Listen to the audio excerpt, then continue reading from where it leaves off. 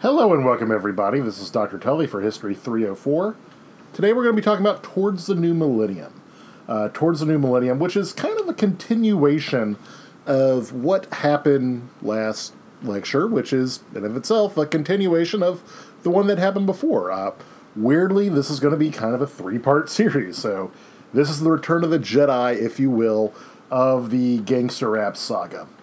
Now, what I want you to think about in this time period is for this entire lecture, is the idea that things are really on a knife's edge, and a little bit of a spoiler, everything actually ends up okay. Like, it could have very easily not ended up okay, but weirdly, all three of these things kind of end up okay. It's not as bad as it could be. So, give you a second to get the PowerPoint. If you go over to the first slide, post-mortem. There you'll see, Biggie and Tupac and kind of claymation figures. Kind of look like, California raisins or something. Just want to kind of set the stage of where we are before we get into the kind of three different stories that make up today's lecture. It's the beginning of 1998. Tupac is dead. Suge Knight is in jail. And Snoop is really not all that crazy about being the last one left at Def Jam. Dr. Dre has left... Sorry, on Death Row. Not Def Jam. He is on Death Row. Dr. Dre has left to form Aftermath and is busy producing a new Chronic album to be released in conjunction with Interscope, who actually is still distributing the shell of Death Row, which is going to become a problem in a second. And he's also looking for new talent. I mean, people like Dr. Dre, but remember, he's not much of a rapper of his own. He usually gets his stuff ghostwritten. He needs to find somebody else to kind of replace the kind of rapping part of it. He can still make the beats, but he needs somebody to rap. Meanwhile, Biggie is dead. Biggie is dead, and the title, The King of New York, is vacant. There's also a lot of questions about how battles could proceed without bloodshed. Remember, battling and beefing is a very normal thing in the hip-hop community, a very normal thing in the hip-hop culture. And now there's questions, can we have another battle without it ending in bloodshed or violence, like the East Coast, West Coast thing?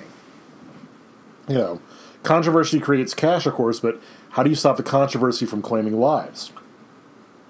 And I should mention there are some new claimants to the crown of King of New York, who we'll talk about in a little while. In general, though, the country is looking towards the new millennium, and thanks to a pretty good economy and a general feeling of goodwill. I mean, the Cold War's over. The United States doesn't seem to have any existential threats. There's a general feeling of it, kind of a goodwill. Like, kind of, hey, new things are going to happen, but they're going to be fairly good. There's a weird sense of positivity in the country as a whole.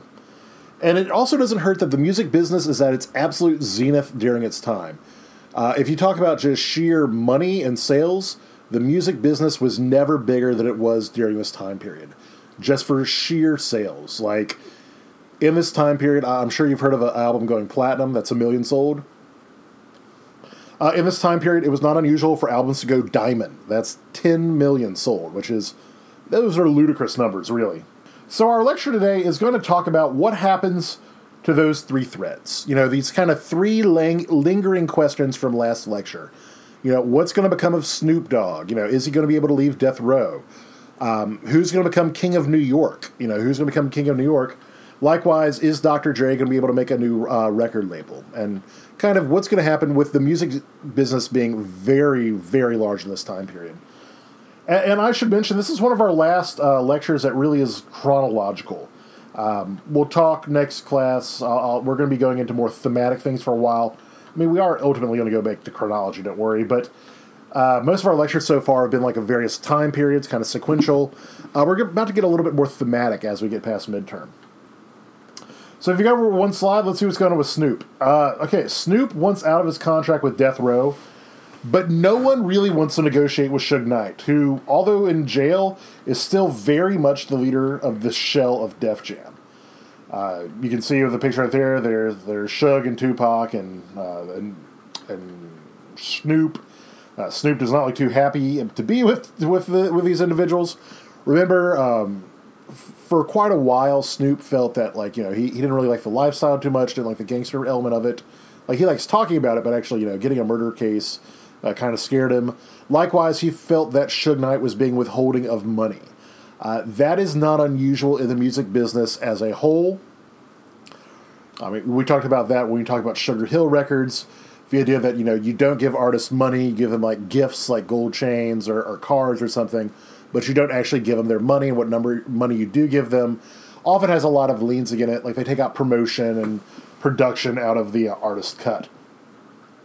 So although, Snoop is selling millions, he's not making millions. He's not worth millions. He's not in a very advantageous deal with Suge Knight. Now, Suge Knight really doesn't want to give up anything else. Remember, Tupac is dead. He's trying to make some money off the Tupac thing.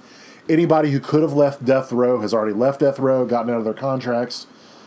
And he's not, unlike Puff Daddy, who's able to really catapult himself into stardom thanks to Biggie Smalls' death. Suge Knight's not really able to do that. Remember, Suge is not really an artist himself. He's more of a creator of an executive. But he's still Suge Knight, and he's still absolutely terrifying. And Snoop is telling pretty much anybody, please sign me, and particularly, please sign me out. I mentioned before, he's a very popular rapper, probably one of the most popular rappers in this time period. He does not have a very good record deal with Suge Knight, and Suge Knight's not very generous with his artist. And Snoop did not have the money to be able to buy himself out of the deal. Sometimes if an artist has a good deal of money, they might be able to buy themselves out of a not great record contract. That's something that does exist. For instance, as I record this on September the 25th, 2020, Kanye West is trying to get out of his record deal, trying to buy his way out of his current record deal. It's definitely an issue. This is not anything particularly unusual. So pretty much Snoop is asking anybody, I want a deal, please get me out of this. Please get me out of this. I don't care who it is. I want to get out of my record deal with Death Row. I'm still very popular. I can make a lot of something. And his savior comes from a very unlikely place. And that unlikely place, if you go over one slide, is New Orleans. Despite being the head of a regional record label with limited success, we'll talk about that in a second, Percy Master P. Miller is in a negotiate with Knight for Snoop services. And basically, Master P is the only one who's willing to go to prison, to Suge Knight about this. And he does so. In exchange for buying out Snoop's contract, which basically involved Master P paying Suge Knight a couple $1 million. This is pretty much a handshake deal. There were lawyers. The specifics of the numbers have never come out. However, it is fairly accepted. Pretty much all the parties agree that Master P paid Suge Knight a few $1 million, basically to get Snoop services. In exchange, Snoop has to record 3 albums on No Limit Records, which is Master P's record label. Now, ironically, this is very close to the deal that Suge Knight gave to Tupac to get Tupac out of prison. The 3-record deal, not a lot of money, basically paying off your debt, and then you do what you can, because Master P was not giving Snoop Dogg a very generous deal, but we'll talk about that in a second. But it's going to have a very different ending, I will say that. Suge Knight agrees, and Snoop gleefully moves to New Orleans, and then later to Baton Rouge. In fact, Snoop pretty much spends the entirety of his time with No Limit living in Baton Rouge. I'll talk about that in just a second, because that's where I come into this story, weirdly enough. No, I don't have a history with Snoop Dogg. Well, we'll talk about that in a second. This deal shows that change was happening in the rap industry. Rappers didn't need to get huge deals to get paid even more money. Basically, things are going on here.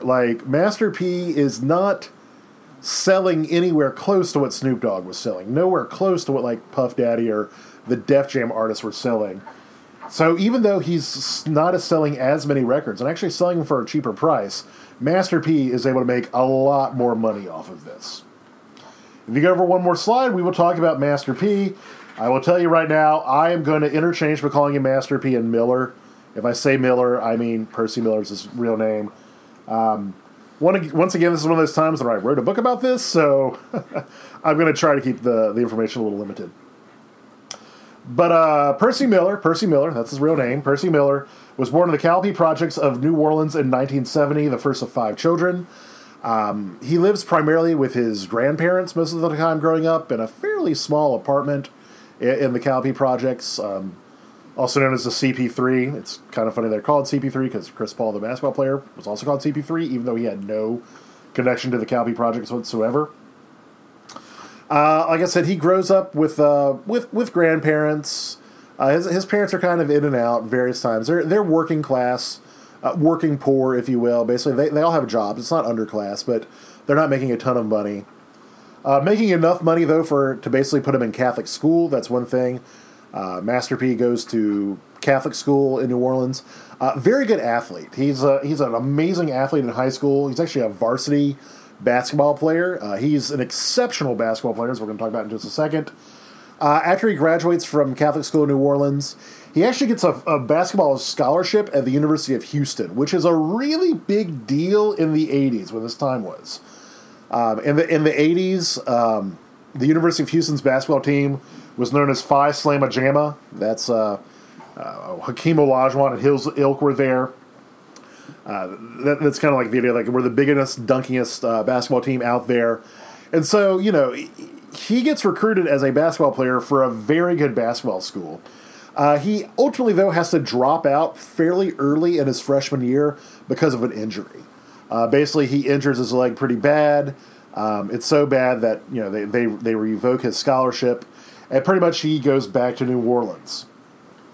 After returning to New Orleans, he starts studying business administration at SUNO, that's Southern University of New Orleans. He also gets married to his wife Sonia fairly early on too. He's about 18, 19 years old actually 17 years old whenever he marries Sonia. In 1988, when he's about 18 years old, he and his wife, they moved to Richmond, California, which is in the Bay Area, to escape the kind of unsavory parts of New Orleans. One of his brothers was killed, kind of in a drug-related thing, but his brother wasn't really doing drugs or selling drugs. It was just the neighborhood had kind of gone down because of this. Also, it's around this time period where his grandfather dies in a malpractice, wrongful death sort of thing. His grandfather dies, and he does get a settlement from it. He gets a wrongful death settlement, I believe for malpractice. Basically, as part of the settlement, it's distributed amongst his grandmother and the rest of the family.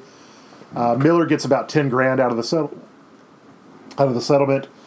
He uses that $10,000 to open up a record store in Richmond, California. Like I said, it's a part of the Bay Area. It's called No Limit Records, the No Limit Records store. Now, this record store opens around 1990. It primarily sells rap music. Almost exclusively rap music. Fairly early on, almost immediately, he installs a small record studio in the back of the record store, which is also makes his own record label, which he calls No Limit Records. So, even though No Limit is synonymous with New Orleans, it actually starts in Richmond, California, in the Bay Area. Now, he finds fairly early on that he's able to make a lot more money off of underground records, like out of the small underground record releases, because they have less overhead. They have a lot less overhead. The money has to be split so many ways. Pretty much, even though these underground records, they may not sell as much, he's able to keep more of the profit. For your much bigger rap records, he's not retaining as much money off of it, and he's noticing that it's a fairly good business arrangement for him. They have significantly, these albums, these underground albums, these local albums, the albums recorded by the guys coming into his record studio, they have much smaller raw sales and a very small consumer base, but they're also drastically cheaper to produce. He doesn't have to pay, wholesale prices. He doesn't have to deal with distributors. He's pretty much doing it himself, and provides a much bigger return on investment. Pretty much, Master P owns the record label and the record space, so he's making money off both ends. And he could conceivably double his profits, if not more, because the overhead is so much less. I mean, if you're recording local artists, if the average album in this time period, in the 90s it's about $12 to $13, and you're only keeping, let's say, $1 from it.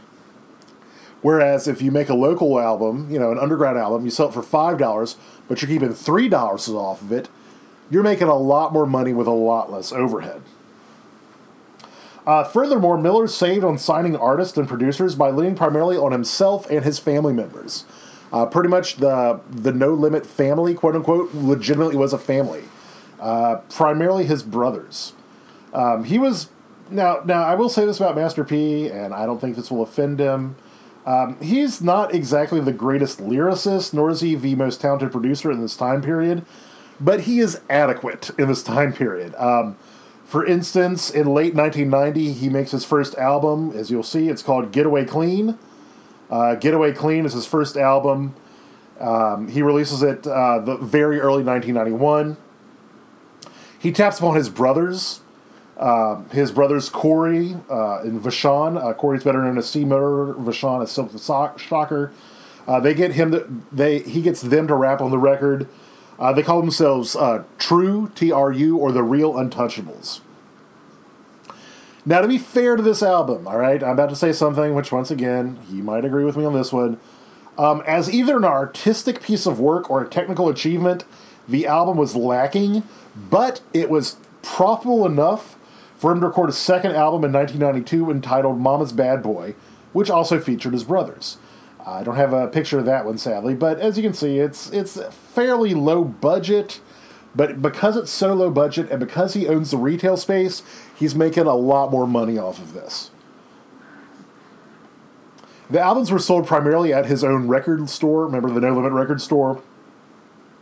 But he also partnered with Oakland-based In a Minute Records to gain more distribution within the Bay Area. When he starts out, Master P is pretty much just in the Bay Area, just, at his store, a couple other spots around the Bay Area, primarily Oakland, not so much in San Francisco. Like I said, he's a fairly young man this time period, early 20s. He's making decent money off of this, and he's making a lot more money off of this than he is from the big-time records. When something like Dr. Dre's Chronic or something comes out in this time period, he'll sell it, but he's actually keeping a lot more money from the sales of his own records, even though they're not as much. In 1994, he finds more success with The Ghetto Is Trying to Kill Me. This sells almost 100,000 copies exclusively within the Bay Area, which makes Percy Miller quite a bit of money, considering it only cost him $1,000 to make.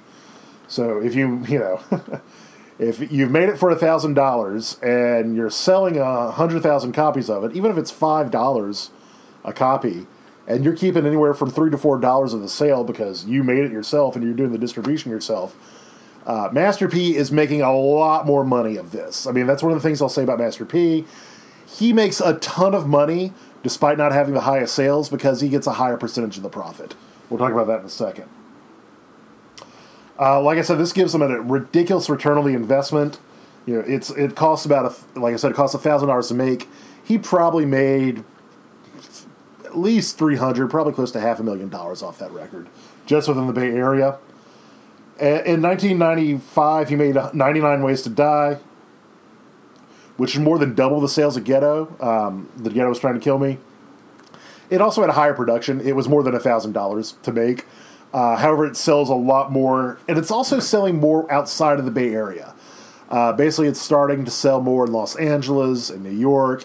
Master P is starting to get known. Definitely very, very underground, very not incredibly known. However, he sells well enough to get on the Billboard charts for the first time. Now, it's also pretty interesting. In 1995, he moves to New Orleans. In 1995, he moves back to New Orleans, bringing his record label with him. When Miller first leaves the city in 88, 89, Southern rap was virtually unknown. It was not really seen as particularly lucrative on a large scale outside of Two Live Crew. I mean, even New Orleans rap, or especially New Orleans rap, was not very well known. The success of a lot of different groups we're going to talk about more next week. Groups like, Rap-A-Lot Records, headed up by the Ghetto Boys. Memphis has 8Ball and MJG. The Two Live Crew is also kind of getting it more popular in the early 90s. It shows that there's a growing market for Southern rap. And although New Orleans had a lengthy music history, rap had not yet been a part of it. And whenever Miller returned to the city, he hoped to capitalize on this kind of untapped talent. Now, the most valuable thing Miller brings back with him when he comes back to New Orleans from the Bay Area is a distribution deal. In 1995, right when he returns to New Orleans, pretty much he's negotiating with this when he makes the move back to New Orleans. He negotiates a deal with Priority Records. Priority Records is one of those big record distributors. He inks a ridiculously ludicrous 5-year record deal, which is just ungodly. A 5-year record deal with Priority, which is the most advantageous record deal maybe in history. I don't think Priority realized just how much money was about to get made, but it's about to get made. Here we go. In exchange for Percy Miller, for Master P and No Limit producing the records, signing the stars, doing all this stuff, and pretty much only giving Priority distribution. So pretty much the only thing Priority Records had to do is distribute it. We're not talking about marketing. We're not talking about paying any money outside of... I mean, they're not even talking about manufacturing. They're literally talking about Priority Records. All they have to do is ship the records to stores. Do the logistics part of it. Which is basically saying Master P has to take a lot of the risk, which means a lot of the money. Priority Records would take 15 cents on the dollar for any record sold. Which means Master P got 85 cents on the dollar.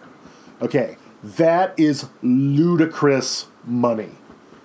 I need you to understand this. Like, for instance, like your biggest stars of the time, like traditional record label stars, like pop stars, whatever you want to call them, like who'd be in this time period in '96. A little early for like Britney Spears and the Backstreet Boys, but Madonna or something, or Ricky Martin. That's too early for Ricky Martin, but whoever your pop star of 1996. Let's just say Madonna or Mariah Carey or something. The best record deal one of them ever got was Madonna's, and she was getting 8 cents on the dollar, and her publicity had to come out of that. So, like, for every record Madonna sold, for every album Madonna sold, and she sold millions, nobody doubts her sales, she's only making 8 cents on the dollar. Master P is making 85 cents on the dollar. So he only has to sell 1/10 of the records Madonna does to make Madonna money. Or, if you want to think about it another way, Madonna has to sell 10 times the amount of records to make Master P money. This is the most ludicrous deal of all time. And this right here, if you want to know why, is the reason Master P gets rich. This is the reason right here that Master P makes more money than anybody else in rap music. This is the reason why Master P is able to be so generous and nice, because he is getting so much more money. Master P also got to keep the master recordings, which is another huge deal in the record industry. Remember, that was Suge Knight's one, decent bit of a music advice, industry advice he was given, was basically keep the master records. Priority didn't want it. Priority didn't think they were really going to make money off of this deal, but they knew that Master P was pretty popular, and they're taking so little risk. The first album that Miller releases under the No Limit Priority partnership was 1996's Ice Cream Man. If you go over one slide, you will see Ice Cream Man. This sold an impressive 32,000 copies in its first week. So within its first week, Master P is making, let's see, when the time he got to Priority, he's still selling it for about $10 a pop. So he made about $250,000 in a week with his first deal. That's pretty good. You know what's even better? The next year, he puts out another album called Ghetto D, sells in 1 week almost 8 times the amount of its predecessor. Ice Cream Man sells 32,000 in 1 week. In the first week, Ghetto D sells about 300,000. About 300,000. And he makes so much money off of this. Master P is selling a ton of it. He's starting to get a little bit more buzz. 300,000 copies in a week is pretty good. I mean, it's not like Mariah Carey or Madonna or Dr. Dre sales. But when you're getting 85 cents on the dollar, you're making so much more money, it's not even funny. Miller follows up his triumph by releasing more albums from his brothers, as well as other New Orleans-based rappers who signed on No Limit following Miller's return to the city. Master P starts signing up a lot of different New Orleans rappers, also starts signing up a lot of his brothers. By the time we get to 1998, so pretty much 2 years after the deal starts, in 1998, based upon what we're about to talk about, Master P and No Limit Records sell 26 million albums. Now, it's not just one album, because No Limit put out 1 million different albums. Like, No Limit was prolific for quantity over quality. I will say that. 26 million records in 1998 was more than any other rap label. And like I said, they're not selling a ton of any one album. They're just putting out so many albums. 26 million records. If you're making 85 cents on the dollar, and let's say it's $10 a pop, because No Limit albums were generally $10 a pop. That is, you know what, I'm actually going to do the math. Hang on a second. All right, I just did the math. If you sell 26 million copies, and let's say $10 a pop, and you get 85 cents on the dollar, the math is $22 million in 1 year. That is insane money. That is insane money, considering, like, his individual albums are not, like, charting high on the Billboard chart. It's just the sheer amount of them, and he's really tapping into a fairly niche market, which is primarily South Louisiana and some other places.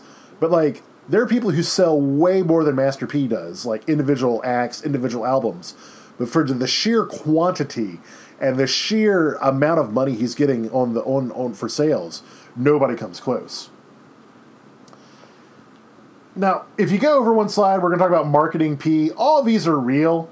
For instance, I wish I still had it, but that is the Master P doll, the Master P talking doll. You pull a string, he says, there's some other stuff we'll talk about for a second. Miller's approach to the diversification of his business was not particularly cerebral and primarily focused on his own notoriety. Like, he's not overthinking this. He's making No Limit whatever. For instance, he does movie making. In 1997 and 1998, he has two movies, I'm 'Bout It and I Got the Hookup, where he's both the producer and the star. They are done very cheaply, like insanely cheaply, and they don't make tons of money. They're not making like a huge, box office splash, but because he owns such a high percentage, he's making money. He also merchandises himself. For instance, the 12-inch action figure, kind of similar to the original G.I. Joe dolls. It said, na na na na, make him say, Make Him Say was probably his biggest single, coming in 1997. Only hits number 16 on the Billboard chart. That was by far No Limit's biggest single, and it only hits number 16, and yet he's making so much more money. In addition, he tries his hand at a sports agency. There's the No Limit Sports Agency, which actually signed Heisman Trophy winner Ricky Williams to basically be his representation. He had a disastrous deal with the New Orleans Saints. It was very incentive heavy, and it was ludicrous. Basically, the Saints didn't have to pay Ricky Williams any money unless he's like the greatest running back of all time. It was not the greatest record. It was not the greatest deal for an athlete. Later, it folds because it's not a very good sports agency, but still, it makes a huge splash. He has his own clothing company, as you see on the right. Something pretty interesting, if you ever one more, is what it has to do with the NBA. I mentioned earlier that Miller was a pretty good basketball player in college, even though he got hurt. He wanted to join the NBA. He thought he had the talent to go to the NBA. He tries out for the Charlotte Hornets in 1998.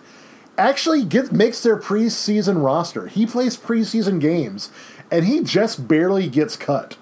Like, he was almost to the point where he could conceivably play. Likewise, he did the same in 1999 with the Toronto Raptors. You'll see the picture of him with the Toronto Raptors in 1999. He does not make their preseason roster. That was almost certainly a publicity stunt. With the Charlotte Hornets, it started out as a publicity stunt. Then they realized, hey, this guy's actually not a bad basketball player. He's actually a very good basketball player. It included other things, such as he had a phone sex line, he had a clothing line. The one that I gave you a clip of, this is one of those weird things, only in the 90s. He is actually part of a professional wrestling outfit with WCW, which no longer exists, World Class Wrestling. They were the No Limit Soldiers. He had a cousin named Swole who wanted to become like a pro wrestler. And so basically for a while, Master P would come out and rap and wear camouflage and say all sorts of stuff as part of the wrestling thing. And although his notoriety was based in rap music, by the late 90s, by the time we get to the turn of the millennium, he was better known as an entrepreneur rather than a musician. And it's not really surprising that that's why Snoop Dogg would seek him out. Marion Knight, Suge Knight had promised pretty good sales and wealth. They found the actual awards fairly underwhelming. Whereas Miller is actually giving money, like getting money, despite having much smaller sales, because he's just making so much off of it. Like, he can give his artist more money, and he still keeps more money than Suge Knight ever did. As Miller succinctly once stated, ain't no rappers at No Limit, we're entrepreneurs. If you watch the clip, which I have on Moodle, of Snoop Dogg talking about Master P, he's very kind to Master P. He's like, dude, that guy was awesome. I got paid. I was only getting jewelry and stuff with Death Row, but when I got to No Limit, he got me a house in my name, a bank account, a couple guns, and a car, all in my name. That's stuff you wouldn't get from any other record label. Miller had succeeded in creating what Knight had claimed to be building at Death Row. Miller led an organization that would center around family, which consistently produced profitable music, even without having crazy good sales. In essence, No Limit was the closest any hip-hop label ever came to emulating Berry Gordy's Motown model, with the exception that Miller did not exercise the same amount of control over his artist image, up to an extent. Another way that Miller was able to make a ton of money basically was escalating the production of his artists, of his records, very much quantity over quality. For instance, No Limit records were typically double disc. They were very much padded out. If you listen to a No Limit album, it was always 2 disc. It always had globs of skits, and loaded with advertisements for other No Limit products. Like, any No Limit album is going to have tons of ads for other No Limit stuff. He used the same production team, had like pretty much no outside producers for anything. His in-house production team, it's called Beats by the Pound, which I think is a very, very accurate statement, because quantity over quality. Just tons of them. Pretty much every No Limit artist appeared on every other No Limit artist album, period. If you go over to that one slide, you're going to see Snoop Dogg's record with No Limit. There he is with Top Dog. He does 3 albums with No Limit, and then he leaves fairly amicably. We'll talk about that in a second. Also, Miller, for No Limit, usually in this time period, CDs came in jewel cases, which you might be familiar with those, kind of the clear plastic case. He doesn't use that. He uses cheaper cardboard materials. Pretty much No Limit albums came in cardboard. They were cheaper to make and save Master P like a little bit of money, which further lowered the price point.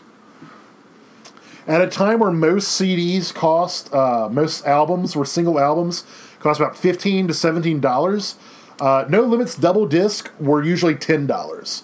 So his idea is like, basically, hey, you're gonna get a cheaper product, you're gonna get more music, and you're gonna get double the music if you buy a No Limit record. So even if you don't like it all, there's so much of it, you don't feel like you've been undersold. It's almost the pizza buffet model. Or like a Golden Corral, where it's like, it may not be the best food, but you're going to get a lot of it. You're going to feel like you got your money's worth. That was Master P's whole mindset with No Limit. When Miller moved to Baton Rouge, it also increased with his increased interest in courting mainstream markets.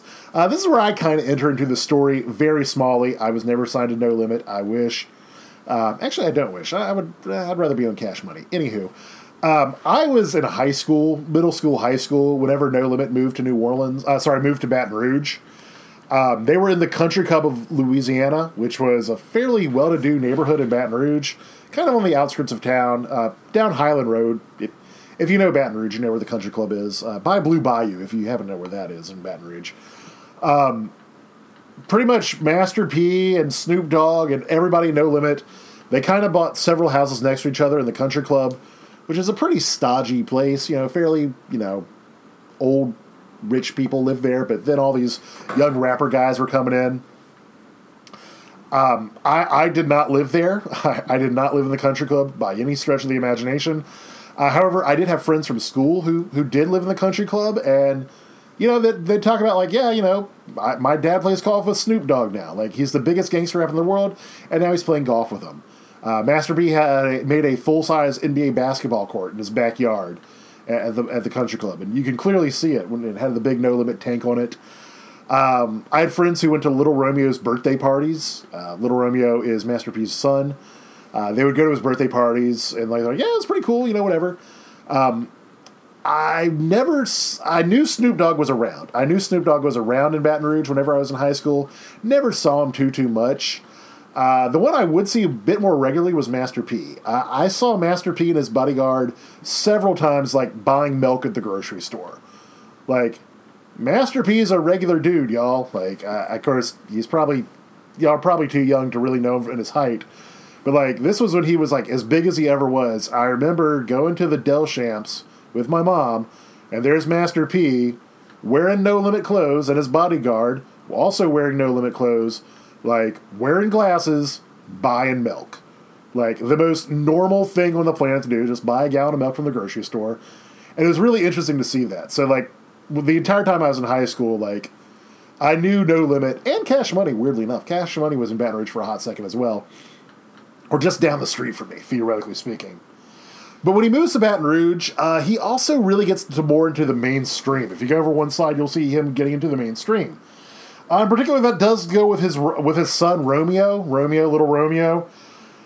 Basically, Romeo is kind of pushed by his dad to be the big new hot thing. Kind of is, in a sense. He in 2000, in 2001, I should say, I'm sorry, Romeo becomes the youngest artist ever to have the #1 Billboard hit with My Baby. Ironically, this is Master P's biggest song, period. The biggest gangster rap song was Make 'Em Say, The biggest song he does, period, is My Baby by Little Romeo, which actually goes #1 on the Billboard charts. It is very much pop rap. It is very much like Criss Cross, Vanilla Ice. The music video, I did not give you the music video for this, but I would recommend you look it up, just because it's a weird one. Like, it's got a Michael Jackson impersonator in it. It's Romeo running around the mall, chased by prepubescent girls. Like, it's a weird one, but whatever. Oh, it samples I Want You Back extensively, which is the Jackson 5 song. Ironically, Little Romeo was younger than Michael Jackson was whenever Michael Jackson hit #1 with I Want You Back. Little Romeo hit #1 on Billboard even younger with My Baby. This song gives Miller way more exposure in the pop markets. Pretty much as we end 2001, Miller's, Master P starts trying to sign, like, any teeny bopper act he possibly can. Like, super teeny bopper music. The two that I want you to know about is he makes a boy band called Six Piece, which there is the bottom, even though there's only 5 of them. Go figure. Go figure. Six Piece was the all-white boy band that Master P tried to make a thing. Good luck finding songs by them. The only one that I really remember was they did, like, a patriotic one, like, right after 9/11, where, like, they're all wearing, like red, white, and blue denim jackets without a shirt on. It was actually pretty funny. And then his Britney Spears wannabe, Sarah Lynn. Britney Spears, if you're familiar with Britney Spears, I'm sure, she's from Louisiana. Sarah Lynn was supposed to be the No Limit version of Britney Spears. She does one song with Master P. It goes absolutely nowhere. Still, 2001 also marks the end of No Limit's very good deal with Priority. Priority was the one that gave No Limit the 85 split when it comes to the money. Basically, Priority's parent company, EMI, merged with Capitol Records, and basically Priority said, all right, Master P, you're gone. Basically, they thought he was making too much money. They wanted more money for how big he was. Basically, he is able to negotiate a different deal with Universal/Motown. So ironically, Master P signed with Motown for a while. The terms were nowhere near as favorable as the earlier Priority deal had been.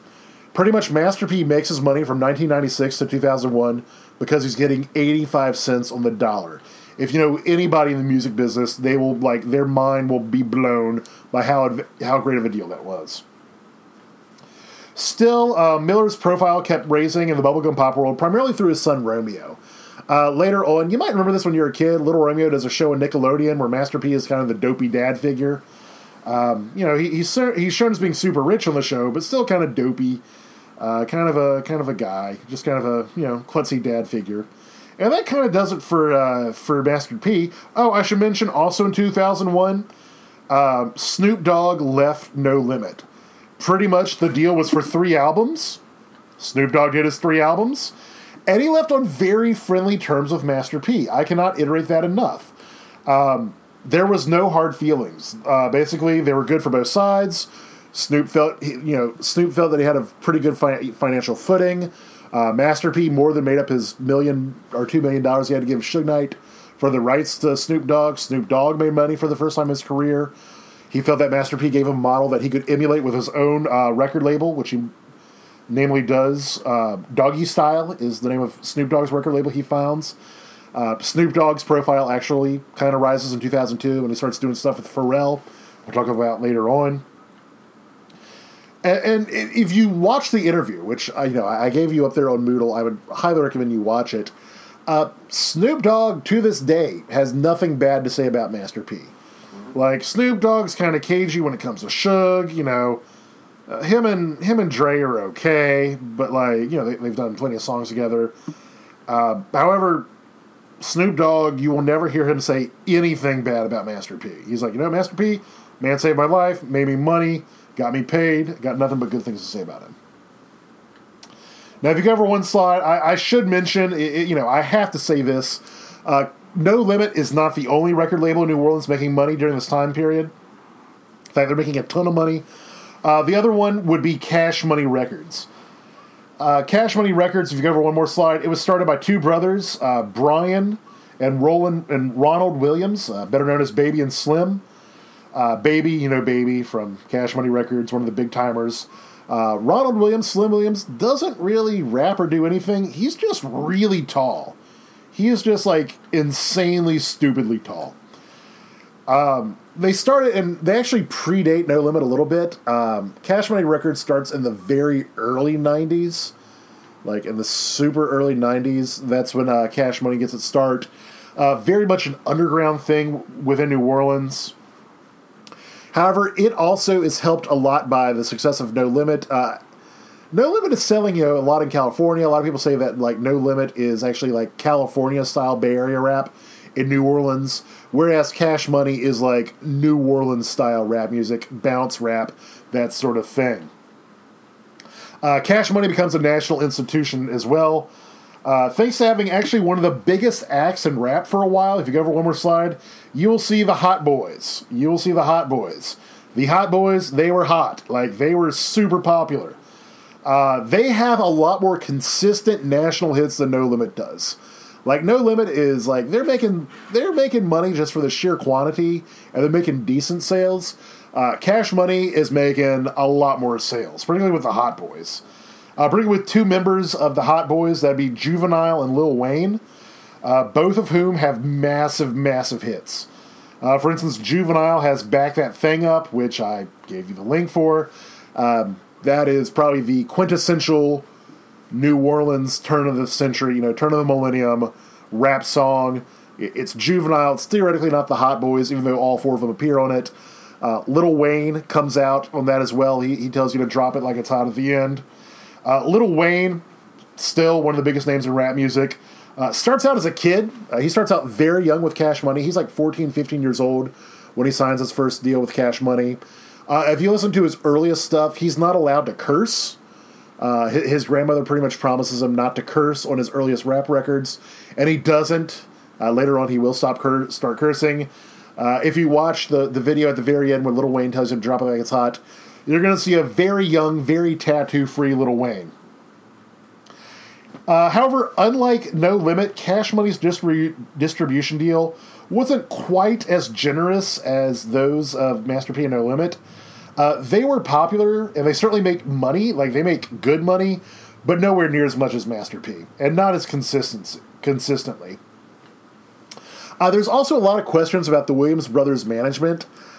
There's a lot of people on Cash Money, pretty much outside of Lil Wayne, who feel that, basically, the Williams brothers are not being fair, kind of like a Suge Knight, Berry Gordy situation where the record label owner is taking a lot more of the profit than everybody else. They'll give gifts but not give money.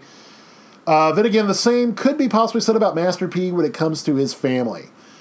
Pretty much Master P was most generous to his family, gave them pretty good deals, and also Snoop Dogg. You don't have as many complaints about Master P, though. Basically, Baby and Roland, particularly Baby, are really kind of hailed as being the ones who are maybe taking too much money. Still, I can't iterate, the late 90s and early 2000s are a very good time for New Orleans rap music. Pretty much the Louisiana scene in general. It's never really any bigger. Master P is kind of faded into the distance by this time period. He's still worth well over $100 billion. Like, Master P is, for all of his, hip-hop lifestyle or whatever, he genuinely didn't waste that much money. He still has well into 9 figures when it comes to the amount of money he has. Cash Money Records had a bit more problems. Lil Wayne's doing pretty good, but everybody else is not doing quite as well. Still, they're around. I know I saw Manny Fresh, who was one of the big producers for Cash Money, perform at a Pelicans game during the playoffs, and Juvenile came up and did back that thing up, and it was like the most New Orleans thing to ever happen, and it was incredible.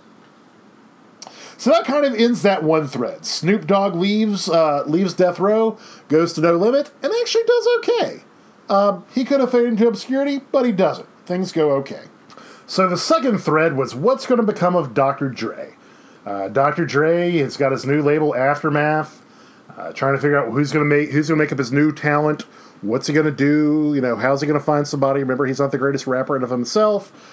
I'm not going to beat around the bush here. He finds somebody named Marshall Mathers who does amazing. Go over one slide, you're going to see him with Marshall Mathers, a.k.a. Eminem.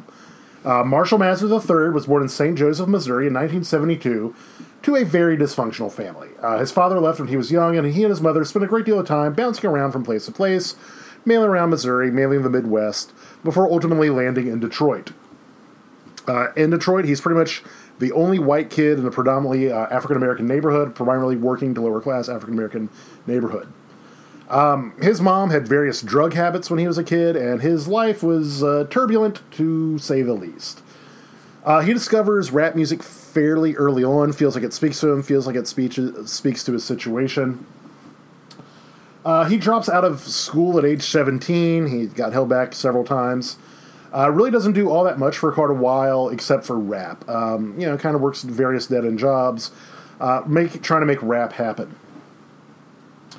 He does put out some indie rap records in Detroit, but they go, absolutely nowhere, mainly around 1996.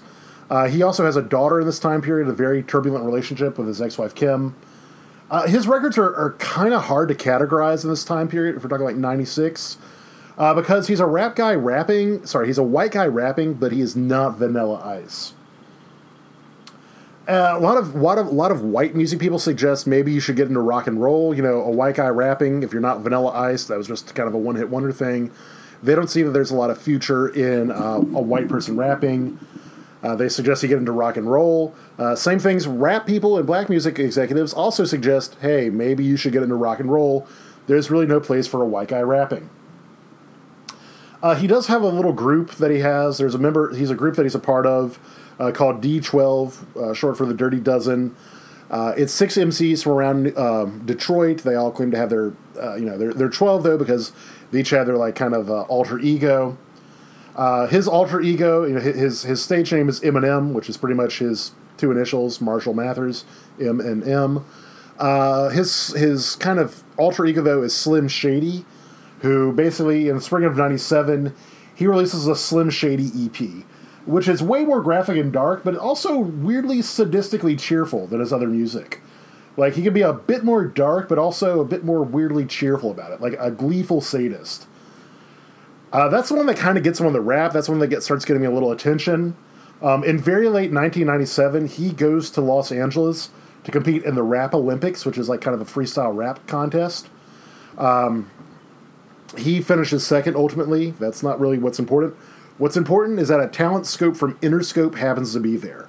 Remember, Interscope is Jimmy Iovine's company. He just has that new partnership with Dr. Dre and Aftermath. And pretty much the Interscope guy's like, hey, you're really good.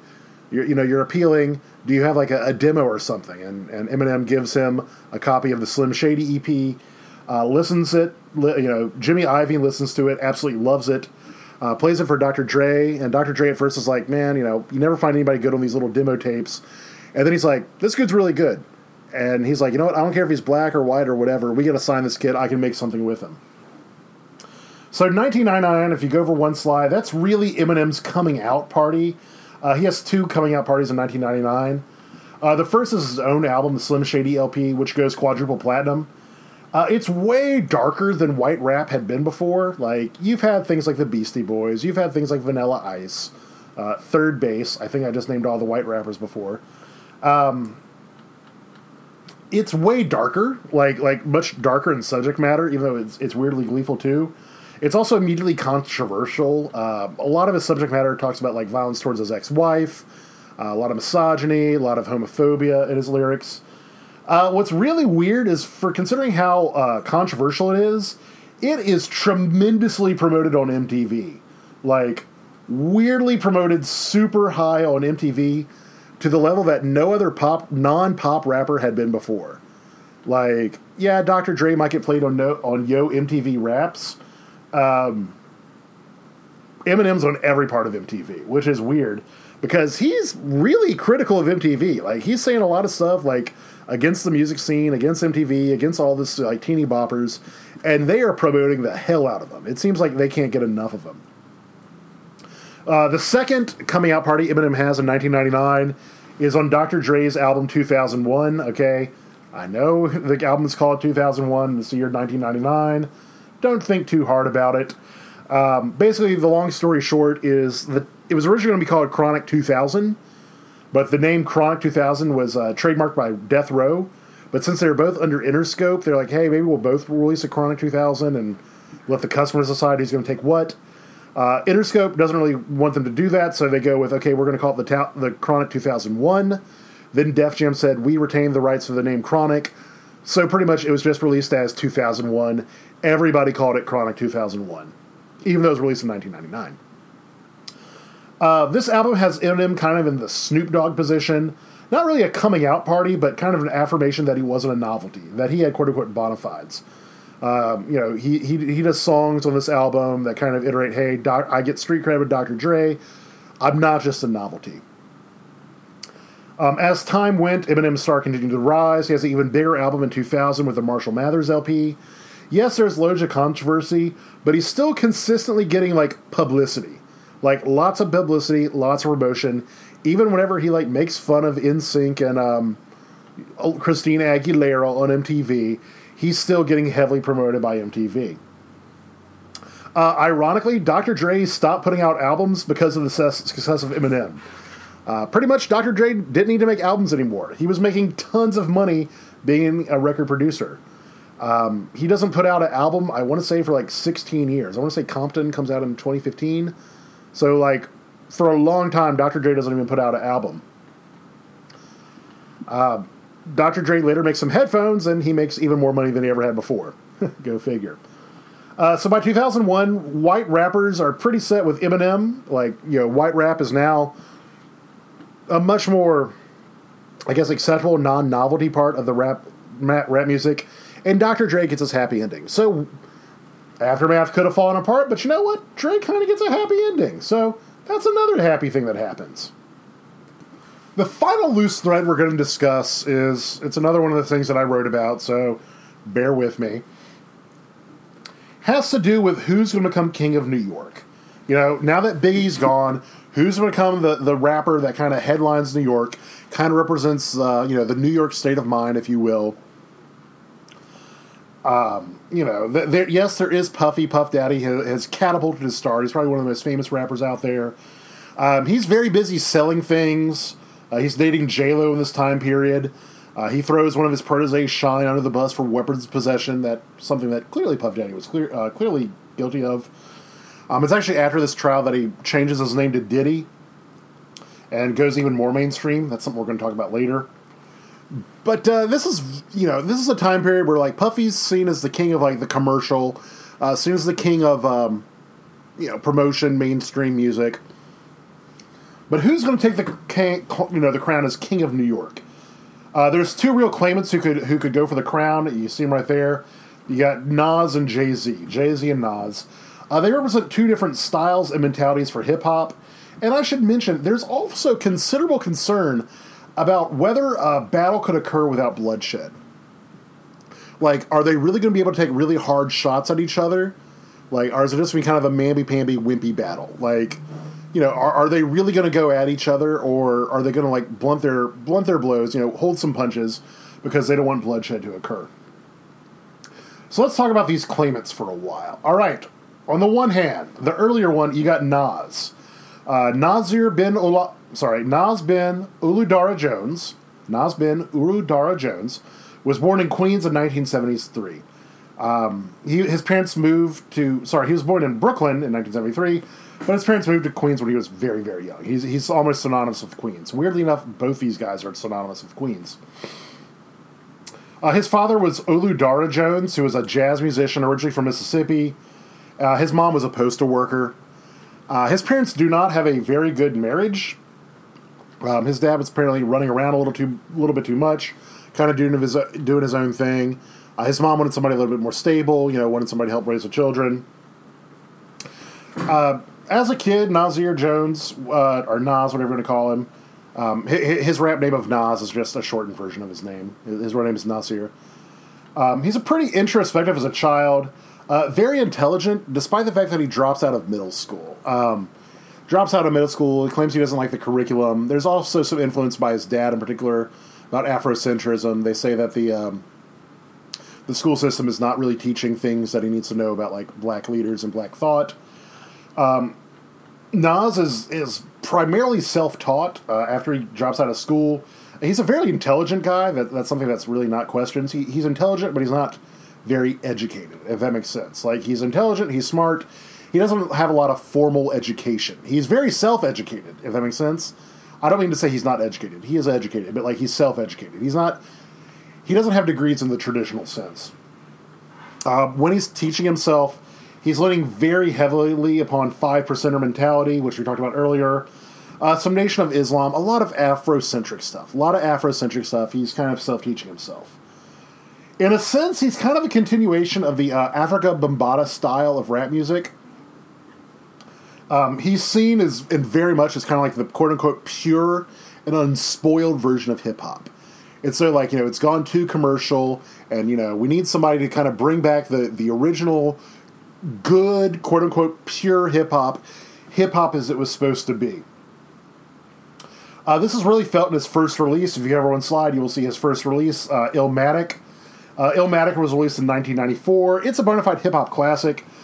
He's talking about his life in Queens from the perspective of a young man such as himself. His rhymes are very complex, very literary. You can tell he spent a lot of time writing it, like writing down his rhymes, perfecting the internal wordplay. He's got a lot of slant rhyme, loads of internal rhyme, kind of interesting rhythms, kind of different time period. If you look at his, like, you can annotate some of his lyrics, and you can tell that they are technically very impressive, if that makes sense. Like, there's a lot of good technical internal rhyme. He basically talks about, like, life in Queens, life in the ghetto, life kind of as a nihilist, life's a bee and then you die, that sort of thing.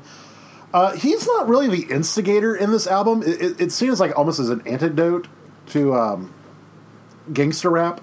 Like, he's talking about violence and bad things going on, but he's not really the instigator, if that makes sense. Like, in something like Straight Outta Compton or other gangster rap, they're talking as though, like, we're the instigators, we're the danger. Nas is kind of rapping about, like, yeah, there's danger around here, but it's not really me. This is critically hailed, beyond critically hailed. I cannot iterate how much the critics adored this album. Like, a lot of hip-hop purists, quote-unquote, love this album. It gets, like, Album of the Year by every rap magazine out there. It really doesn't do too much in terms of sales or radio play, though. It's like, even though critics love it, even though the hip-hop heads, like, adore it, when it comes to, like, radio play or sales, it really doesn't do much of anything. Partially because it has no really good singles. To put it frank, it's more like sitting in your room with, like, your headphones on, kind of chillin' music, not rolling down the street, with your, stereo turned up, with the windows down, or party music. Like, you get the point. Like, there are different songs for different times. Like, there's a time where you just want to, like, sit in your room, put some headphones on and just kind of zone out to the music. And there's other times where you want to have, like, party dance music. This is not party dance music by any stretch of the imagination, which is very much unlike West Coast music. Still, a lot of great expectations were placed upon Nas thanks to this album. Like, a lot of great expectations. in a general sense that he's going to bring back hip-hop from the West Coast, bring it to a more pure place, get it to what it used to be. Not the most uncommon thing in this time period. For instance, also in 1994, a Chicago rapper by the name of Common, you might be familiar with him as an actor now, he puts out a song called I Used to Love Her, which has the same sort of mentality of criticizing gangster rap as somehow removing hip-hop from the pure essence of it. The problem was his next couple of albums do nothing at all. Like, nothing really hits. They're not as critically acclaimed as Illmatic, and he doesn't ever really get great sales. He seems very stuck in the milieu of, well, he's good, but he's not great. He can't really seem to break out of all of his expectations. Maybe expectations are placed too high upon him. Maybe they're expecting too much. He just never really seems to really do anything with it. I mean, for instance, in 1998, he is signed to Aftermath as part of The Firm, which is like a hip-hop supergroup.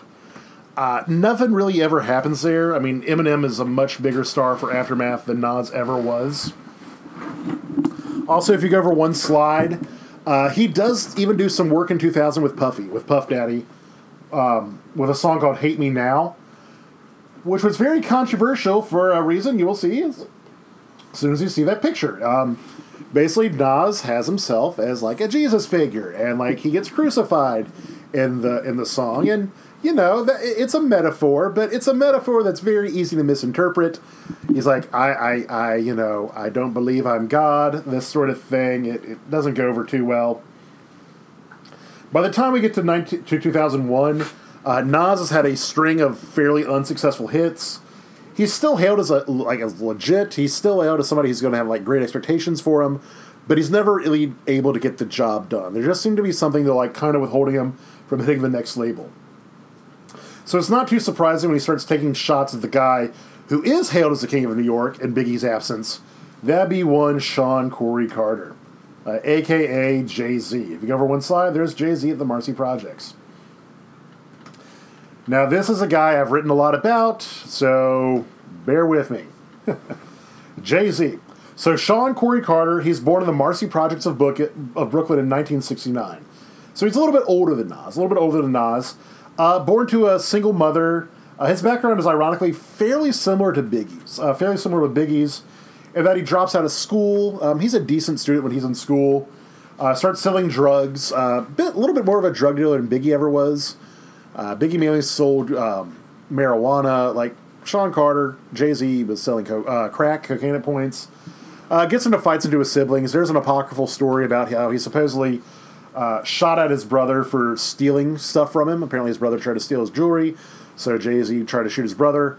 Likewise, supposedly he got shot a couple times while he was dealing drugs. A lot of different stories about what Jay-Z was doing in his late teens. I cannot definitively say one way or the other what he was doing. The stories get murky. What I can say with fair certainty is that he was a bit more of a drug dealer than like Biggie ever was, and he was selling stuff harder than marijuana. Not sure how hard, but probably crack cocaine. What is known is while he's doing this, he becomes friends or acquainted with and begins learning how to rap thanks to a guy by the name of J.O., or his other stage name is Jazz, in the late 80s. In fact, if you go over one slide, you're going to see Jay-Z's first appearance ever in a music video, which is Hawaiian Sophie. In fact, if you go to Moodle, you will see I have Hawaiian Sophie on Moodle. It's a song I guarantee you never heard of. It's a novelty song. It's a novelty song by J.O., a.k.a. Jazz, where basically he talks about how he went to Hawaii with his friend Jay-Z, and he met a really cute girl. It's almost like Will Smith rap, and just it's telling a story type of mentality. However, you will see Jay-Z is in it, not even acting as a hype man. He's a very cool hype man. Cool is in the sense of like he's not talking very much. Like every once in a while he'd be like, yeah, that's right, Jay, or Jazz, what have you. Doesn't really make an impression, but he does give the name Jay-Z as a moniker. It's kind of a variation of the term Jazzy, but also a variation of his mentor's name, J.O. or Jazz. So he's Jay-Z. Throughout the early 90s, Jay-Z perfects his rapping. Nothing very big. He's still doing a little bit of drug dealing. He's probably de-escalated his drug dealing this time period, though, because he is doing stuff with J.O. at different times of life. His breakthrough, however, happens in 1996 with Reasonable Doubt, which is weirdly similar to Illmatic in some ways. To make this album that he wants to make, he actually forms his own record label. If you go over one more slide, you'll see the original founders of this record label. He forms his own record label with Damon Dash and Kareem Biggs Burke. They named the record label Rockefeller. This allows him to keep more of his own money from the records he's selling out of his car. Unlike Master P, he never has like his own record store. Rockefeller never has that. Primarily, they're just selling it out of their car. The triumvirate that is Rockefeller in its heyday is a very interesting dynamic. You have Jay-Z, who's the rapper of the three. Then you have Damon Dash. If you look at the picture, there's Damon Dash on the left. Damon Dash is kind of like the salesman, the pitchman. Like, he's the guy who will sell anything. Like, you know, he could sell ice to an Eskimo type person. You know, he could sell sand to a camel, whatever. He will market anything and everything. He doesn't really rap ever, really. He's just kind of the salesman, as you will. He's like kind of the marketing guy. And then you have Kareem Biggs Burke. He's quiet. That's the only way we can describe him. If you ever meet Jay-Z, Jay-Z will talk somewhat. Nobody talks as much as Damon Dash. You'll never meet anybody who talks remotely near as much as Damon Dash. That man can talk. Kareem, though, Biggs, he's quiet. What exactly is he doing as part of this group? He's primarily the money man. He's the main one who's like financing a lot of the early Rockefeller stuff. There are rumors that it might be money laundering from drug dealing. We don't know. Unlike Jay-Z, who's talked about his past in drug dealing, nobody seems to know how Burke got his money. He just seems to have it. Now, the album itself of Reasonable Doubt is something more like, it's not even quite gangster rap. It's more of what people would call mafioso rap. It's a bit different than gangster rap because it's talking more about opulence and crime. Kind of like this, Godfather, Frank Sinatra, Scarface, Italian mafia. Like, yeah, we're doing bad stuff, but, we're dressing fancy, we're wearing suits, we're, at fancy nightclubs, we're making money. A lot of gangster rap talks about crime, but not necessarily like making money. Jay-Z's rap of mafioso rap is a bit more high dollar, high opulence, I would say. A bit more the wish fulfillment. We've talked quite a bit how a lot of rap music, a lot of gangster rap music was vicarious release, vicarious, living through someone else. You could argue that's kind of the case with mafioso rap, going even more so. It's like you're not part of the danger, you're living kind of this like opulent, ridiculous lifestyle. It's not the biggest hit commercially, but ironically it's similar enough to Illmatic that it's very critically acclaimed. It is super critically acclaimed, nowhere near as high as Illmatic, but pretty critically acclaimed. It is actually remarkable that he is able to get a song with the Notorious B.I.G., which is interesting because Biggie's on a much higher level than Jay-Z is in this time period. Like, Jay-Z paid some money to get Biggie on his album. They do a song, Brooklyn's Finest. Theoretically, it's seen after Biggie dies that basically, Big agreeing to do this album was pretty much naming Jay-Z his successor. In actuality, Biggie wanted some money for a verse. Jay-Z was the one to pay for the verse. Now, Reasonable Doubt is not a big hit. I cannot iterate that enough. But it raises his profile high enough to get a distribution deal with Def Jam in 1997. Russell Simmons, who I will never not talk about Russell Simmons. Russell Simmons is also around this time period. He's trying to kind of outsource his AR to different record labels. Kind of a similar deal to what Priority does with No Limit. However, Rockefeller's deal with Def Jam was nowhere near as generous. Rockefeller's making decent money, but it's closer to 20 and 25 cents on the dollar as opposed to No Limit's 85 cents on the dollar. This lets Rockefeller stay theoretically independent while getting the resources of a much larger label. Simmons doesn't really think too much of this time, but he thinks there could be some commercial success. What Jay-Z gets with signing with Def Jam for distribution is not just distribution, but also marketing. Jay-Z needs to help with marketing, and so basically his songs start getting a lot more commercial. His first album with Def Jam was In My Lifetime, Volume 1, has some decent hits. Most interestingly, he does songs with Puff Daddy. That is something interesting about both Jay-Z and Nas. For being adversaries, they both do songs with Puff Daddy. I Know What Girls Want. And also he does a song with Babyface, who's a producer who's pretty big. The song Sunshine, which I don't give you a link to, but you can find it. It is the personification of shiny suit rap. If you've never seen Jay-Z rap shiny suit-wise, you're going to see it, and boy is it weird. Now, if you go over one side, you're going to see his big great breakthrough. The thing that gets him tons of mainstream attention is in 1998 with Volume 2, Hard Knock Life. That's his album.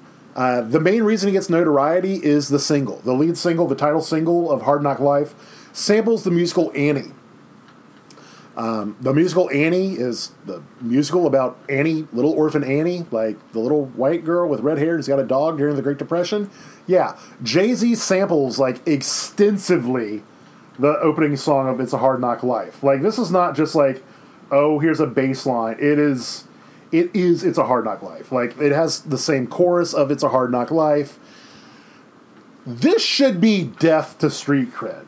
This should be like, oh my gosh, this is too commercial. This is something that, like, this should not be a thing. Ironically, it works like gangbusters. This is a huge hit. This raises, like, Jay-Z's profile more than anything else. I will speak of the time period. My mother, both my parents are classically trained musicians, like classical music, and also a lot of church music. But they also really got into musicals. And so, like, growing up, like, a lot of what I listened to was musicals. And I remember the first time I heard this, I was like, that's Annie. And then whenever my mom heard it, she's like, that's Annie. And, like, even though she didn't appreciate, like, all the cursing and bad talk, she appreciated, like, wow, that rap guy knows about Annie. And so, like, God bless my mother, she was weirdly okay with Jay-Z. She liked Kanye better, but she was weirdly okay with Jay-Z. This raises Jay-Z's profile like nothing else. All of a sudden, he's become like a household name. His next several albums go amazing. As more about his past comes out, he's seen as a legit gangster, but also a commercial darling. Like, the fact that his past in drug dealing actually makes him more popular. So he's almost like an antithesis to Nas. Because, like, Nas is hailed as like, oh, he's this kind of this, you know, introspective kid, self-taught, never sold drugs, you know, this critical, you know, intellectual darling. And yet but who can't get commercially done. And Jay-Z's like, hey, this guy's a real straight-up drug dealer, and he's making commercial money.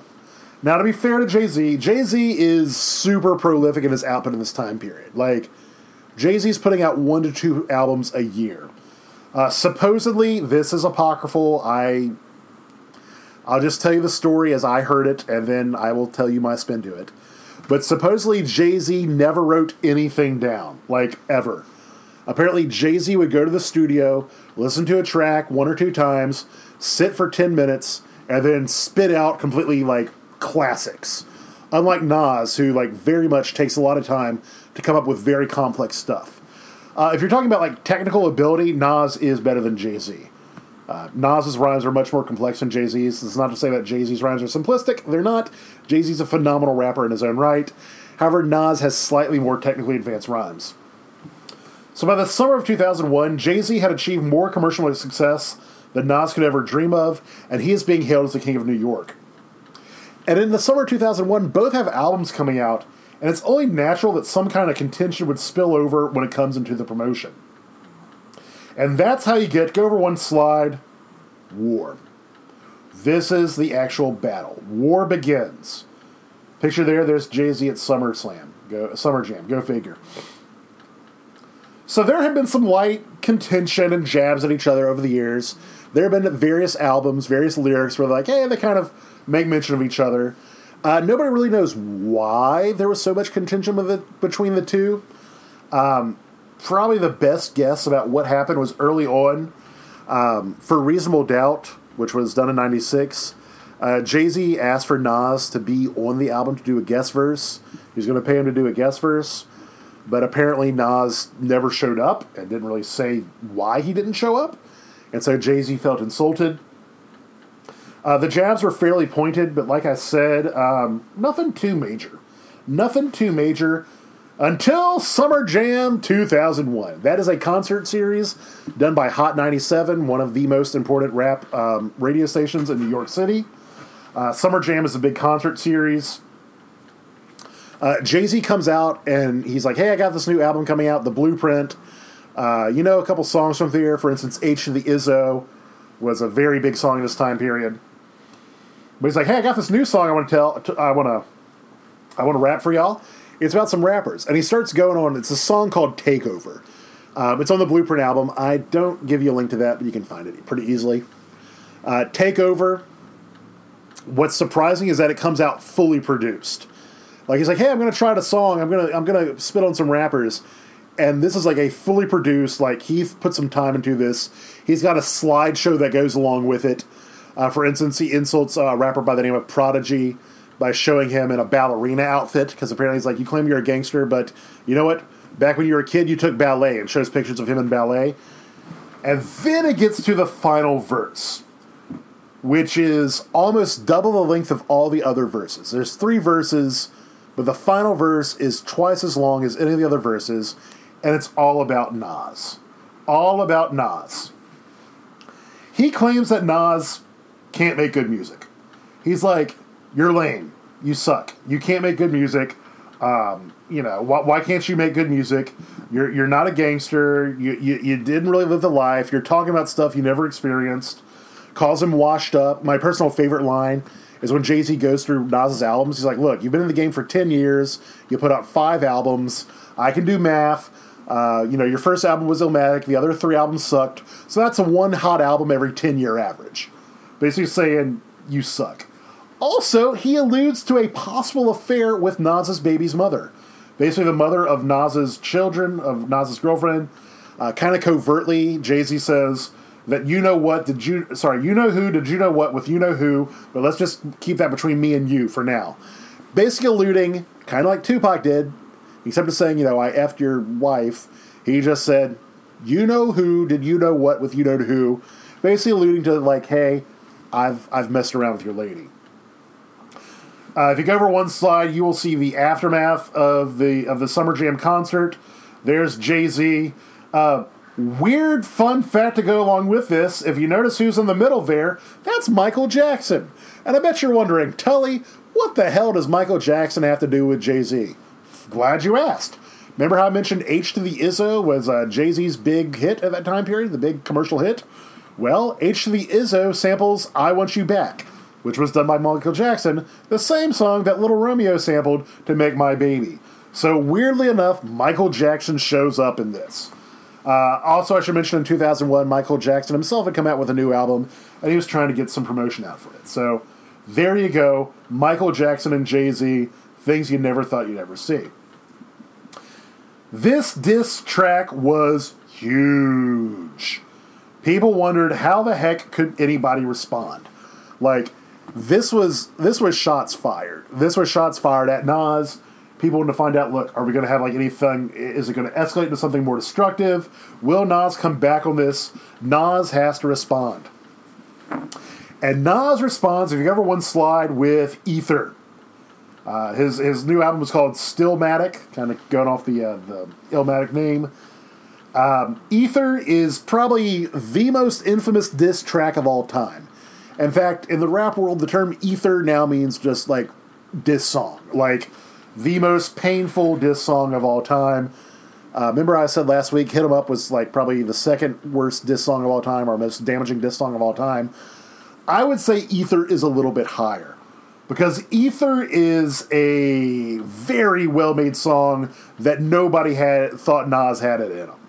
Like, it's technically impressive with, like, the complex rhymes, and he goes at Jay-Z, like, hard. He claims that Jay-Z is a total fake.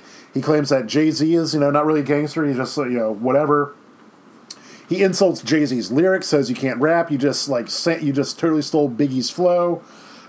Says Jay-Z's persona is fact.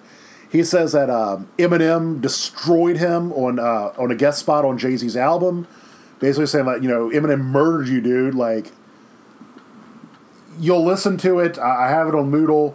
I provided the dirty version. Usually I provide y'all the clean version of songs.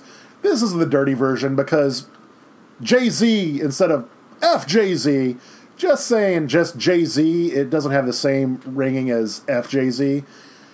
This is a bad record. Supposedly, in one of the earlier versions of this, probably the if this had gone into the original song, this would have been too far, I think. But apparently, in the original version of this song, Nas claimed that Jay-Z should have died in the plane crash that killed Aaliyah. Aaliyah was an R&B singer who was engaged to Damon Dash, who was a member of Rockefeller at the time period. Also, I should mention, before you listen to Ether, it's very homophobic. Nas says a lot of very, very homophobic things in there, so it's a different time. Just be aware. Jay-Z, however, Nas does not include the line about Jay-Z dying in the plane crash, because that was viewed as too hard. Jay-Z responds to this with various songs. Probably the most notable one is a freestyle called Super Ugly, wherein Jay-Z claims to have had a 3-year-long affair with the mother of Nas's child, Carmen Bryan. Pretty much is like, yeah, okay, let's talk about it. I had sex with your lady a lot over 3 years. Like, you can look up Super Ugly. I'm not going to get into the lyrics because yeesh. But, like, this is brutal.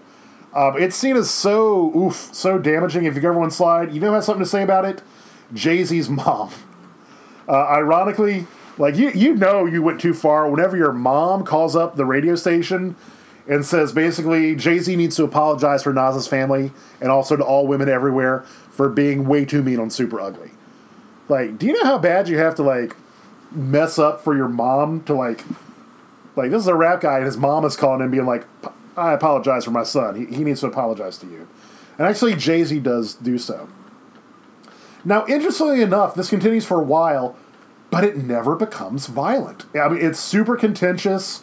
Everybody, has different opinions about, who won the battle. Just like old rap beefs used to be, like nobody died. The general thinking is Nas won the battle with Ether, but Jay-Z kind of won the war with the overall career. And it shows that contention could occur without violence. Like, I don't think y'all realize this is 3 or 4 years after Biggie and Tupac died. Like, it was almost like when this battle happened, there was a sigh of relief that, like, hey, nobody died. I mean, by the time you get to 2005, if you go over one picture, you'll get to the I Declare War concert, wherein, Jay-Z announced, like, hey, I'm going to this concert, like, I Declare War. People assume, it's going to be more disses against Nas. Ironically, Nas comes out, they perform each other's songs, they shake hands. Jay-Z says, we had our hunt, we had our fun, the BS is done, let's go get that money. And so, like, hey, we had fun, we did our battle, but the winner is capitalism. The winner is us making money. And actually, shortly after this, Nas signed with Jay-Z's new record label, which was Def Jam. We'll get into this later in another podcast. Jay-Z at this time period become president of Def Jam Records, following a quote-unquote retirement. Now, even though this was contentious, this was seen as really invigorating Nas's career. Like, Nas actually, his notoriety goes way up because of this whole beef. And it shows that rap music could be de-escalated while still having some battles, retaining its soul, and making globs of money. Like I said, this is a huge, deep breath out for a lot of rap people. So once again, it ends pretty well. All three of these things could have ended poorly, but they end fairly well. The final thing I need to talk about is what's going on in American society in this time period. And I didn't have to struggle too hard because there's two big things that kind of bridge the gap between music and American society in this time period. If you go over one slide, you're going to see it's TRL and Napster. That'd be Total Request Live, MTV's live music video request show, and Napster, the peer-to-peer files sharing service. These underwrite all these developments, because they have everything to do with music getting to the masses. I cannot iterate this enough. The music business is at its absolute zenith during this time period. So much money was getting made. Tons of money was getting made. Millennials in this time period were teenagers and young adults and were perfectly primed to spend excess cash since the U.S. was theoretically free of external threats. This is that time period between, there is no Soviet Union and there is no war on terror. It's the U.S. is wonderful and the economy's booming and we have all this money. For instance, you have Total Request Live. This was launched in the fall of 1998 on MTV. Almost immediately, it becomes their biggest show. It allows viewers to vote for their favorite music videos. It becomes a natural promotional vehicle for labels. Its host, if you go over one side, you'll see its host, Carson Daly, with Eminem flipping you off. Carson Daly was kind of an affable, middle America version of Ed Sullivan for a new generation. Carson Daly didn't really have any talent, per se. I mean, that's me. He didn't have talent. He didn't sing. He didn't dance. He didn't act. He wasn't like a showman. Kind of the old Ed Sullivan thing of just like, here, I'm presenting acts. In 1999, the show changed to include a live studio audience of screaming teenagers, usually girls, and it became must-watch TV. I cannot iterate how freaking big TRL was in this time period, truly at the zeitgeist of the music business. It made stars out of a lot of different genres. In particular, pop music. Boy bands, your Backstreet Boys, your NSYNCs, and also pop princesses, your Britney Spears, your Christina Aguilera's, later on your Beyoncé's. But it has a very strong rap bent. Weirdly enough, TRL was actually pretty big on rap music, specifically Eminem. Eminem is a darling of the show, despite seemingly being against absolutely everything that TRL stood for. Like, theoretically, he's everything the audience wasn't. He's a bad rapper guy, a poor kid from Detroit, from the wrong side of the tracks. And yet, he's kind of, the audience of TRL is these kind of middle and upper class little, kids. And it's weird how dependent Eminem's success was dependent upon teeny boppers. Like, everybody's watching this show. Like, even Eminem's quote-unquote core fans of, like, lower-income white persons are watching TRL for Eminem. He becomes one of their biggest, most consistent stars. In 2000, thanks in large part to the success of TRL, BET, which is actually part of Viacom, which is MTV's parent company. They have the same parent company. They make 106 in Park. If you go over one slide, you will see 106 in Park. 106 in Park was kind of the hip-hop and R&B version of TRL. It also plays for a very young audience and makes even more rappers into stars. Some rappers who might not otherwise get onto TRL would definitely get onto 106 in Park. I don't want to date myself too much, but I will. I never watched very much 106. Sorry, I never watched too much TRL. I watched 106 in Park every afternoon. I remember whenever I was in college, like I would come in from class, I'd go to the gym, and then about 3 o'clock, it was like 3 o'clock or 3:30, my butt would be parked in front of the TV for 106 in Park. And I would watch 106 in Park, freaking loved 106 in Park, Freestyle Fridays, AJ and Free, the host, who were kind of Carson Daly-ish. And that they were just kind of, affable host, that sort of thing. Makes rappers into pop stars, and I cannot iterate this enough. Everybody's making money in this time period. It's stupid amounts of money being made in this time period. Now, ironically, although they're getting promoted very heavily on things like TRL and 106 in Park, the other big player of this time period was Napster. If you go over one slide, you are going to see a picture of Napster circa 1999. This was released in 1999 as a peer-to-peer music sharing service, thanks in large part to the popularity of the MP3. You may be vaguely familiar with MP3s. They've probably been gone as long as you've been downloading music. MP3 is a file compression type, basically as a way to compress music that makes it much smaller with less loss compression. Basically, you can retain music on a fairly small amount of space, maintaining like some audio integrity. It launches in June of 1999. Napster does. MP3s have been around for a little bit while. However, it was kind of hard to get them. The music companies were kind of being slacking with giving the rights. There's really no good way to pay for them. No way to really keep them around. We'll talk about that in just a second. In June of 1999, it launches. Napster launches, and it almost immediately, like TRL, becomes super popular with young people. most notably on college campuses, where it quickly overloaded networks. Pretty much every college network in this time period, a lot of it was, dial-up with 56K, but some colleges did have like T1 lines or whatever. Pretty much Napster crashed them all because it was so popular. Young people also love Napster as well, but when you're talking about Napster, you're generally talking about college kids.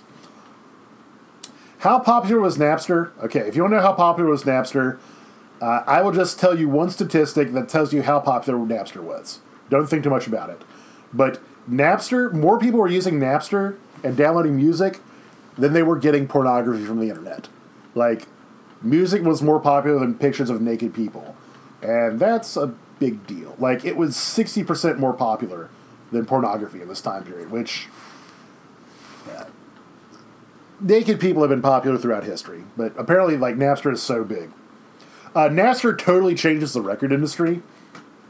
It makes the price of the album free instead of, like, $14.99. Ironically, it was often associated with a rise in album purchases because people would usually buy a song they liked in order to have it more portably and also to have it a little bit file integrity. Napster wasn't always the best sounding music. However, Napster was good for getting obscure stuff. Generally, once again, I will freely date myself. I used Napster for a while whenever I was in high school. Napster, what was nice about Napster was that you could find rare stuff, and you're usually pretty sure about what you're downloading being accurate. The later Napster clones, after Napster was shut down, spoiler, it gets shut down, like BearShare and Kazaa, LimeWire, they were never as reliable as Napster was. Napster, it was pretty reliable about getting the song you said. Also, I should mention MP3 players, like portable MP3 players, were not very common. They were actually very expensive and also very limited. For instance, this time period, I remember a friend of mine having a portable MP3 player. It was a little Rio Diamond, I believe it was. It held 10 songs, and it cost about $200. So that was a lot of money. Like, for high school me, it was a lot cheaper to just, buy music from the CD store or get a friend to burn a song. That was usually burning on a disc. Now, how does Rap feel about it? Go over one slide. Rap hates it. Specifically, Dr. Dre hates it. In 2001, he files a lawsuit against Napster and its users, charging them against theft and copyright violation. Fun fact, they were. Napster ultimately settles, but the damage was done. Napster was permanently shut down in July of 2001, so it pretty much only existed for 2 years. Although it had come back in various formats, nothing ever stuck, but it showed that things were changing. Digital distribution really changes everything for the music business, and also kind of marks the end of the music companies making tons of money. Thanks to digital distribution, the single becomes more important than the album. Things tend to get cheaper, particularly with the release of iTunes, which makes things a lot cheaper. Now, what does this say about American society in general? If you go over one slide, this is the last thing we're going to talk about. There's Jay-Z and Beyonce, like 2002. They're both very young. That's where they first started. I don't think they were even dating at this point. I think they're just performing together. Well, the things I want you to think about when we're talking about this time period in general, when we start discussing it in class. Number one, changes in technology were coming. The internet would become huge for promotion and distribution.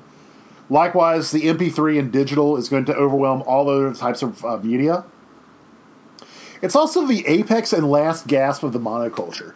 It's really the apex and last gasp of a lot of things when it comes to the music industry. More millennials and Gen Xers, I should say, are listening to the same sort of pop music than ever before. Like, more people are listening to the same sort of music than ever before in U.S. history. And rap is quite popular with everybody. And people are making tons of money off of it. Like, even if you're not having amazing sales like Master P was, he's making tons of money off of it. But the big thing I want you to realize was that there was de-escalation. I cannot iterate this enough. All three of these things we talked about, they could have ended very poorly, but they didn't.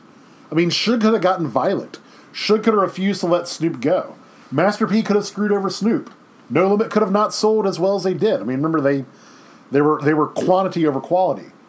Dr. Dre might not have found a savior for his label, and he might have gone broke and had to, go back to Death Row or something. That Nas versus Jay-Z thing could have easily gotten into bloodshed. But it didn't happen. Things settled down. It looked like good things might happen. And this is where we're weirdly going to put a pin in it. Because Jay-Z's album, The Blueprint, was due to release on September 11th, 2001. Something else happened on December 11th, 2001, something you might be familiar with. But this is where we're actually going to stop with the chronology for a little while, and we're going to go more thematic for the next few classes. Early on in the semester, I told you that some important concepts are race, gender, and class. Basically, when we talk about society, a lot of times you have to view through the lens of race, gender, and class. And we're going to focus upon that for a while for the next few weeks. Because New Orleans wasn't the only southern city doing big things in the rap world. Neither was Miami with 2 Live Crew. Next class, we got to talk about regionalism, and we really got to give Texas and Georgia some attention and some affection. Not only that, we have to talk about how the New South, quote-unquote, becomes fully ingrained in American society. So this is kind of a class discussion, but it's also a discussion of regionalism, and how regions start playing more of a role in rap music. But for that, this is Dr. Tully, hopefully not as long as the other ones, signing off for History 304.